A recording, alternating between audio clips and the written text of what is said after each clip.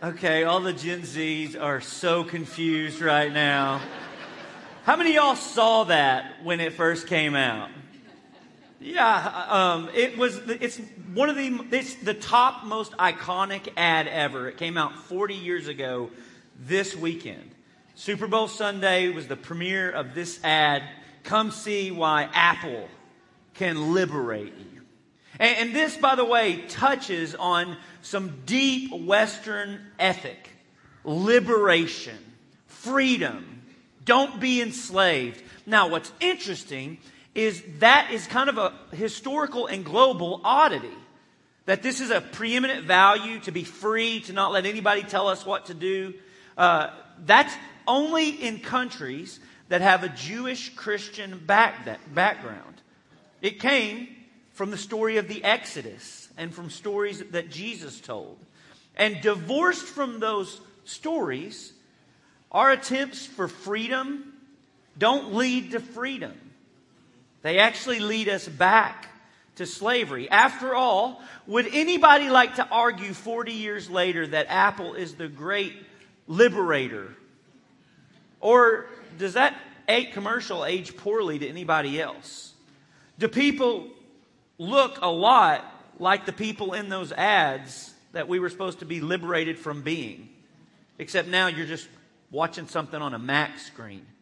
Do you feel like you haven't conformed to everybody else when you pull out your iPhone in a crowd? Or do you look just like everyone else? Because ideas have consequences. And there is often a gap between the idea and the consequence. So Carl Jung, who's a famous psychologist whose ideas have permeated society, even if you don't know who Carl Jung is, you have been affected by his ideas and works. Towards the end of his life, he put out, of all things, a picture book. And it was pictures showing his ideas. And one of the pictures he had in that book was this. A picture of Adolf Hitler with the quote, "This man is going to set all Europe ablaze with his incendiary dreams of world domination." And you read that quote and you're like, yeah, that's what happened. Hitler set the world on fire by trying to take over. Except Carl Jung says that's a quote not about Hitler, but by Hitler, about Winston Churchill. And Carl Jung says this is an example of what he calls projection. When you accuse someone else of something you are actually doing in that moment. And he gives us as an example of the way lies can spread through society. Today we're going to talk about lies and truth and how hard it is to tell the difference. You want to hear something fascinating? It's sad, but fascinating. You want to know how to get a human being, any human being, no matter how smart, to believe something. They just got to hear it over and over again. It's actually a glitch in our human psychology. That if we hear something enough, we start to believe it's true. And the reason we start to believe it's true is because we only use 10% of our brains. Except we don't actually use 10% of our brains. That's just a myth. And the reason you believe it is because you've heard it so many times. I want to talk today about the lies we believe and sometimes lies we tell and who Jesus says is the source of all those lies. So if you have your Bibles, turn with me to the Gospel of John, chapter 8. Last week we saw Jesus forgive this woman who's caught in adultery, publicly shamed, and Jesus takes her place. He is going to be the one who is executed, not her. And right after that, he stands up and starts talking about how he is the light of the world, which is more than you put on your resume. And the Jewish religious leaders are offended by this. They're like, who do you think you are? And Jesus says, I am sent by my Father. And they're like, well, who's your Father? And Jesus says, you don't know me or my Father. And then he starts talking in veiled language about how he's going to be killed. Specifically how he's going to be killed on the cross. And how anyone who believes in me and the way I die will be saved. And even in that moment, even while Jesus is talking, people begin to believe and are saved. And this is what happens. In John chapter 8, starting in verse 31, it says, to the Jews who had believed in him, Jesus said, if you hold to my teaching, you are really my disciples. Then you will know the truth, and the truth will set you free." And the religious leaders answered him, "We're Abraham's descendants. We've never been slaves of anyone. How can you say we'll be set free?" And Jesus replied, "Very truly, I tell you, everyone who sins is a slave to sin. Now a slave has no permanent place in the family, but a son belongs to it forever. So if the Son sets you free, you will be free indeed. I know that you are Abraham's descendants, yet you are looking for a way to kill me, because you have no room for my word. I am telling you what I've seen in my Father's presence, and you are doing what you have heard from your father."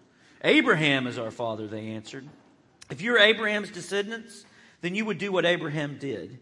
As it is, you are looking for a way to kill me, a man who has told you the truth I heard from God. Abraham did not do such things. You are doing the works of your own father." "We are not illegitimate children," they protested. "The only father we have is God himself." And Jesus said to them, "If God was your father, you would love me. For I have come here from God. I have not come on my own. God sent me." Did you catch that? We are not illegitimate children. Now, you read that because it's in the Bible and you think, oh, that's just further in the conversation. No, they are bringing up the rumor that Jesus lived under his whole life, that his mother, he was born out of wedlock. That he was the word that we call kids who were born out of wedlock. Yeah, Jesus, I know the way you're trying to spin this story, but look, you got here the good old-fashioned way.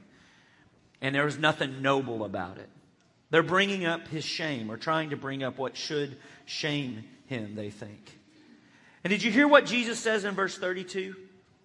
You hear that because you grew up in church probably, or Christianity, or adjacent to Christianity, and you think that's a normal thing. But it rings like a bell throughout all of Christian history. You shall know the truth, and the truth shall what? If you don't try to kill him. If you have hearts to hear.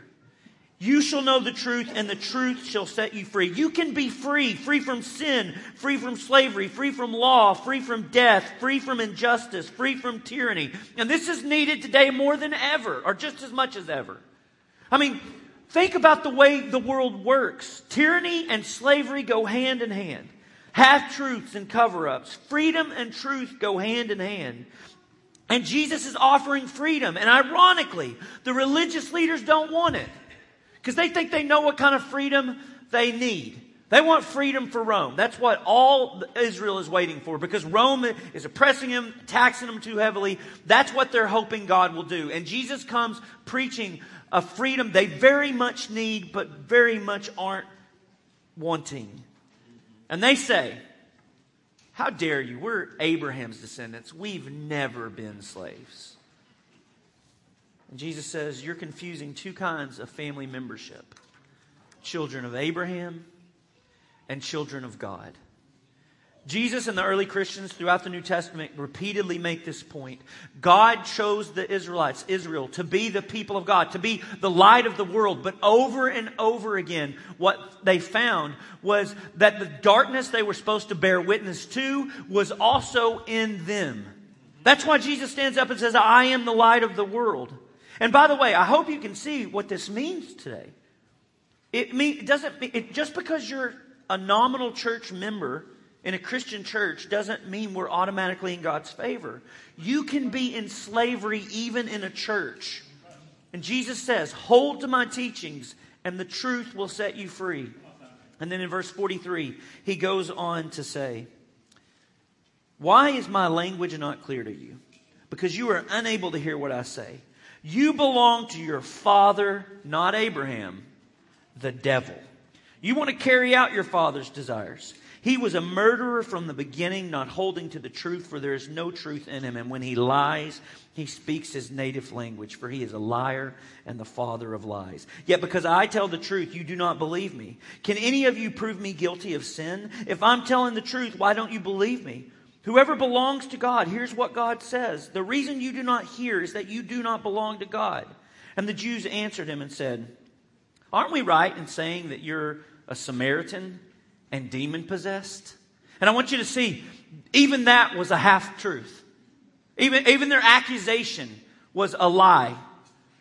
Aren't we right in saying you're a Samaritan and demon-possessed, and Jesus doesn't cooperate with their racism? Did you see this? Instead, he responds, I'm not demon-possessed. Because he could have responded to their thing, I'm not a Samaritan. But he's not going to cooperate with their racism, so he just says, I'm not demon-possessed. Now, here's what I want you to see. In the West, we tend to think of Jesus as this like nice, sweet guy who goes around kissing babies and talking about consider the birds and all those kind of things. We don't know what to do with this Jesus. It's like, where are your manners, Jesus? But Jesus is facing a mob here. They're about to lynch him. They've already tried to kill him earlier, and they're going to try at the end of this chapter to kill him again. This is no gentle, civilized discussion of religious truth. This is a man with a lynching mob set on him, and he's bravely standing against them, speaking against their hypocrisy. And then he starts talking about the devil. Now, in all four of the Gospels, all four of the stories of Jesus in the New Testament, Jesus talks about the devil. But it's not the way we would think he would talk about it. He doesn't talk so much about demon possessions and exorcisms, though he does those. When he talks about the devil, he talks about the devil is the father, the source of lies. I've told you each week as we go through the Gospel of John, I'm going to try to let you see the criticisms of the Christian faith. And this one is kind of hard to pick just one. Because we live in what philosophers call a post-truth era. We live in postmodern ethics.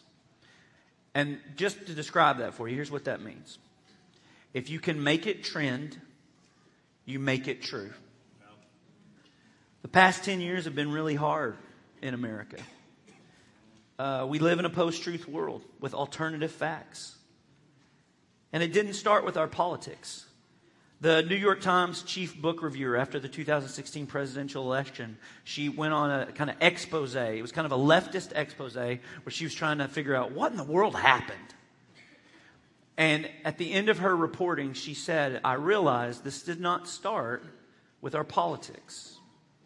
This actually started in our universities, but before that it started in French philosophy with guys like Foucault and Derrida. They spread the ideas of moral relativism deep into the bloodstream of America and through our universities. That's how all truth became relative, she said. But the Gospel of John says, truth isn't relative. He's a person. All throughout the Gospel of John, Jesus is saying, I am the way, the truth, and the life. He is the one sent from the Father, full of both grace and truth. That doesn't mean it's obvious. In the end of the Gospel, Pilate asked the question John wants us to ask, what is truth? And truth is staring him right in the face. What I want you to see in this story, Jesus is actually alluding to Genesis 3, the story of Satan coming at Eve and Adam. And I want to point out, Satan doesn't come at them with an M16 or a tank. He came at her with an idea, a lie. Satan is real, and the primary way Satan wins your heart is by making you believe a lie. And the devil's lies are not just, emotionally neutral, untrue facts. Like, hey, Elvis is still alive. No, it's not like that. It's lies that actually have appeal to you. Like, for example, you deserve to be happy. And let's face it, you haven't been happy in your marriage in years. Your wife, she's just not the right fit for you. Guys, you married too young, before you were self-aware, and this marriage isn't what you hoped it would be. But if you were to leave her, I bet there's somebody out there who can make you really happy. What about this lie? It is not hurting anyone what I look at on the internet. Or what about this lie? My body, my choice. Or my money, my choice. Or I can quit anytime. Or the Republicans do way worse. The Democrats do way worse. I can support my party no matter what. Satan has lied from the beginning, and every lie has its source in him. And if you hear today, it's 2024, I get it, I live in the same world you do. It sounds really far-fetched. So let me ask you a question. Do any secular versions of reality adequately explain the world to you? Specifically evil. You know, philosophically speaking, secular reality has never been proven. It's as much a statement of faith as any other thing. What if our Western world is blind to a whole dimension of reality? What if Jesus actually was brilliant and knows reality better than Stephen Hawking or Sam Harris? There's a guy named Scott Peck who was a brilliant psychologist who didn't grow up in the faith. And when he was in his 40s, he became a Christian. And so all these ideas he had previously written off, he began to research and look into again, like the devil. So in his 40s, he starts applying his brilliant mind and his formidable ability to do research to the question about evil.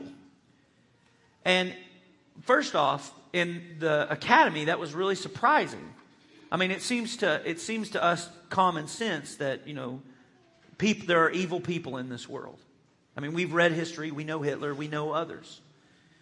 The average person thinks, yeah, but to the scientific community, it was taboo. But his second point was really interesting. He said the way people become evil is through believing and living lies. And that's when it starts to come into focus. You know how Hitler convinced the German people, who, by the way, were a lot of Christians. They're a huge Lutheran population. The most advanced seminaries in history were in Germany in the 1930s. You know how he convinced them? He said that Jewish people weren't really human. And if they're not human, you can do whatever you want. And apparently if you say it enough, we'll believe anything. Stalin and the atheist community, they believe that, atheist communist community. Stalin and the atheist communism, they believed the best way to make humans flourish was communism without God. And if you got to put a few million people in a concentration camp to make the world perfect, then you got to do it. And we Westerners thought that taking away all the financial regulations and the sexual regulations from in the past few decades, from hundreds of years of wisdom, was stodgy, and those regulations were stodgy and oppressive. And yeah, divorce messes up kids' life, but you got to be free to do you, because the heart wants what the heart wants. How many of y'all have heard that saying or said that saying? You know where that came from? Woody Allen. In an interview with a journalist where he was describing why he had a very inappropriate relationship with his underage stepdaughter. And when she asked the journalist, Woody Allen said, "The heart wants what the heart wants." I would not base my life ethics on Woody Allen. We all live lies. And they don't just hurt us, they change us. And if you do not do war with what tempts you, it will entrap you, enslave you, and it might even make you evil. Here's the thing about Genesis 3, the story Jesus is quoting. You know, the first people who read that story, who heard that story, would have read it differently than you do. If you grew up around Christianity, they would have said, because God said, they would have assumed that when that story happens, God is lying and the serpent is telling the truth. Because God says to Adam and Eve, "Do not eat from this fruit or you will surely" what? Die. And then they eat from the fruit, and what's the one thing that doesn't happen? They don't die. They get exiled from the garden, they realize they're naked, all that. Yeah, but they don't die. And it's not for years. Years go by and they have children, and decades later, one of their sons, Cain, rises up and kills his brother Abel. And that's when it dawns on them. There's a gap between the choice of what you choose to believe and the consequence of it. And they're the first people in human history to realize the arrow of time only goes one way.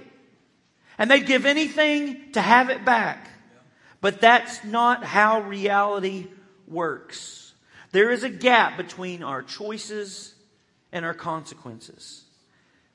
And Dallas Willard said it rightly. Ideas are primarily a stronghold of evil in the human self and in society. And since there's so many lies, And since they're so easy to believe, how do we live free from lies? Which is another way of saying, how do we live free from slavery? In Christian history, in the 4th century, there was this monk named Evagrius Ponticus.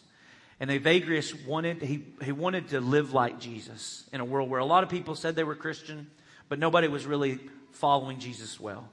Evagrius went out to the desert to fight the devil like you do. He actually said the reason he was doing it was because of Jesus' ministry and him going out into the wilderness. So he went out in the wilderness to fight the devil, and word started to get out back in Rome. Evagrius was winning the fight. And so people started coming to meet Evagrius and ask him questions. So many people came, enough that he wrote a book. And it's a book you can still get, like on Amazon. It's called Talking Back, a monastic handbook for combating demons, which is an awesome subtitle, I think. And you read it and you think it's going to be like some Harry Potter curses, you know. But it's not. You know what it is? It's over and over again, it's these little like sections that say, against the lie, speak this truth. And it's all scripture. Against this lie.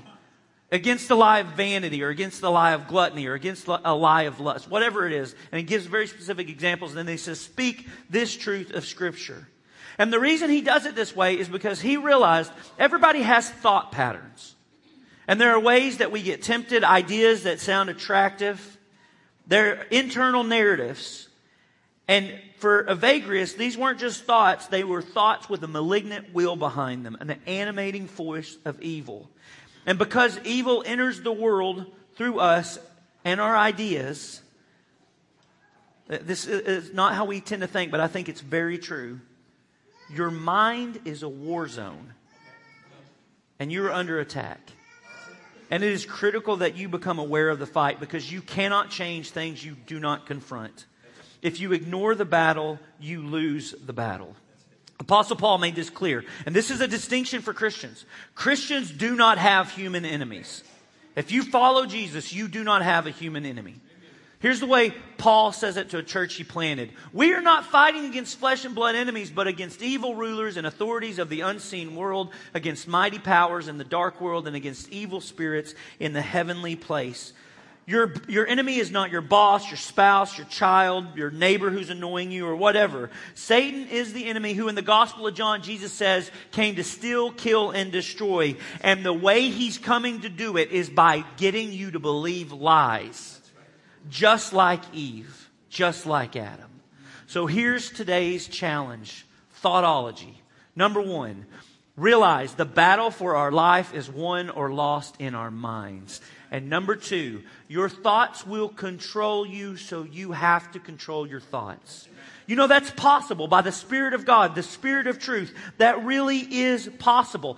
Paul talks about our ideas as strongholds. Satan has strongholds in our life. That doesn't make a lot of sense to us because we don't live in that world. But in the ancient world, in a city, there would be a stronghold, a fortress on a mighty hill. And around that stronghold, there would be like fortified walls that were like 20 feet thick. That's what people are thinking of when they think of strongholds. And Paul is saying don't let Satan get a stronghold in your life. The problem with strongholds is they become lies that are reinforced over and over and get bigger and stronger because we believed them so long. They became a part of us. And we think they're going to protect us. We think they're going to be impenetrable. And yet they often become our prison and keep the truth unapproachable. Did you see what Jesus said to them? You can't hear my words. The walls you have built, my words can't get through. That's the best definition of truth I know of. The best definition of truth I know of is reality, or that which corresponds to reality. And the best definition of reality I know of is that which you bump into when you're wrong. So ideas are assumptions about reality, but reality does not correspond with your fake ideas. So I can believe wholeheartedly that I can defy gravity. But if I walk off a 10-story building, reality is what I bump into 3 seconds later. Because that's the way reality works. And in the same way, we all have these mental maps of life. I mean, think about the mental maps you have for getting ready for school in the morning or getting ready to work or even just to get to church this morning. You have a mental map of I'll take this road, I'll get dressed, you know how life you think is supposed to work. We also have mental maps for all of our life. Maps for our money, our bodies, our relationships. And they're a collection of ideas. Ideas about reality. But reality does not conform to your illusions. Listen, here's the thing about Christianity. Christianity does not get its source of truth from the world around us. Which is why, like in America, in cities that are like permissive, Christians look conservative. But in places of tyranny, Christians look like rebels. Like in places like East Europe or East Germany or Poland, the church was a place where the ideas of freedom from oppression could not be put out. Because this is the kind of freedom Jesus wants to give you that runs deeper than just do whatever you want. It's a true freedom. One of the world's myths that you're going to hear, you're probably going to hear it a lot tonight during ads and during the game. One of the world's myths is freedom is having no master but yourself. Jesus says that's silly. The source of freedom is having the right master. To quote the great theologian Bob Dylan, you gotta serve somebody. And our myth says freedom is doing whatever you really want to do. Jesus says that's ridiculous. Freedom is doing what you're meant to do, what you're made to do. Listen, all of us know powerful people. It's on the newspaper every day throughout history. Powerful people who have all the money, all the power in the world, and they're in prison. They're in the grip of lust for money, for vanity, for more power. They're controlled by their own ambitions, or their own ego, or their own pride. Jesus is talking about a deeper freedom than just getting what you want when you want it. He's talking about a freedom that feels like peace, that feels like being under control and full of joy and fulfillment and doing the things we most want to do. Jesus, over and over again in the Gospel of John, says, pay attention to your desires. What do you want, he asked, over and over again. Because if you'll chase the sunbeam back to the sun, you'll see that all of the desires you have ultimately can only be satisfied in me. That's what he's saying. He's saying pay attention to your desires. For most of us, desire is a bit like cancer. Cancer is just normal cells replicating like crazy. So we have all these conflicting desires. So do you know what you really, really want? Like, for example, I'd like to live a long time. I'd like to walk our daughters down the aisle. Also, I really like butter. Like, I like butter on everything. I want to be fit and healthy. And I love Rocky Road ice cream. And those two things don't go well together. You're going to be told by a lot of ads tonight, freedom is doing what you really want to do. Well, what do I really want to do? Because my desires, when it goes against the reality of my body and the design of my body, it's not freedom. Or to take it deeper, last week we talked about the woman caught in adultery. I've been doing ministry for 21 years, and I've walked along a lot of people who have gone through that or are in that. And let me tell you, to a person, what it seems that they are feeling. Conflict. Conflicted desires. Because on one hand, they want to be the kind of person who keeps their vows. They want to be the kind of person who doesn't break their spouse's heart or their kid's heart. And then on the other hand, this person makes me feel so good. They make me feel alive, exhilarated about myself.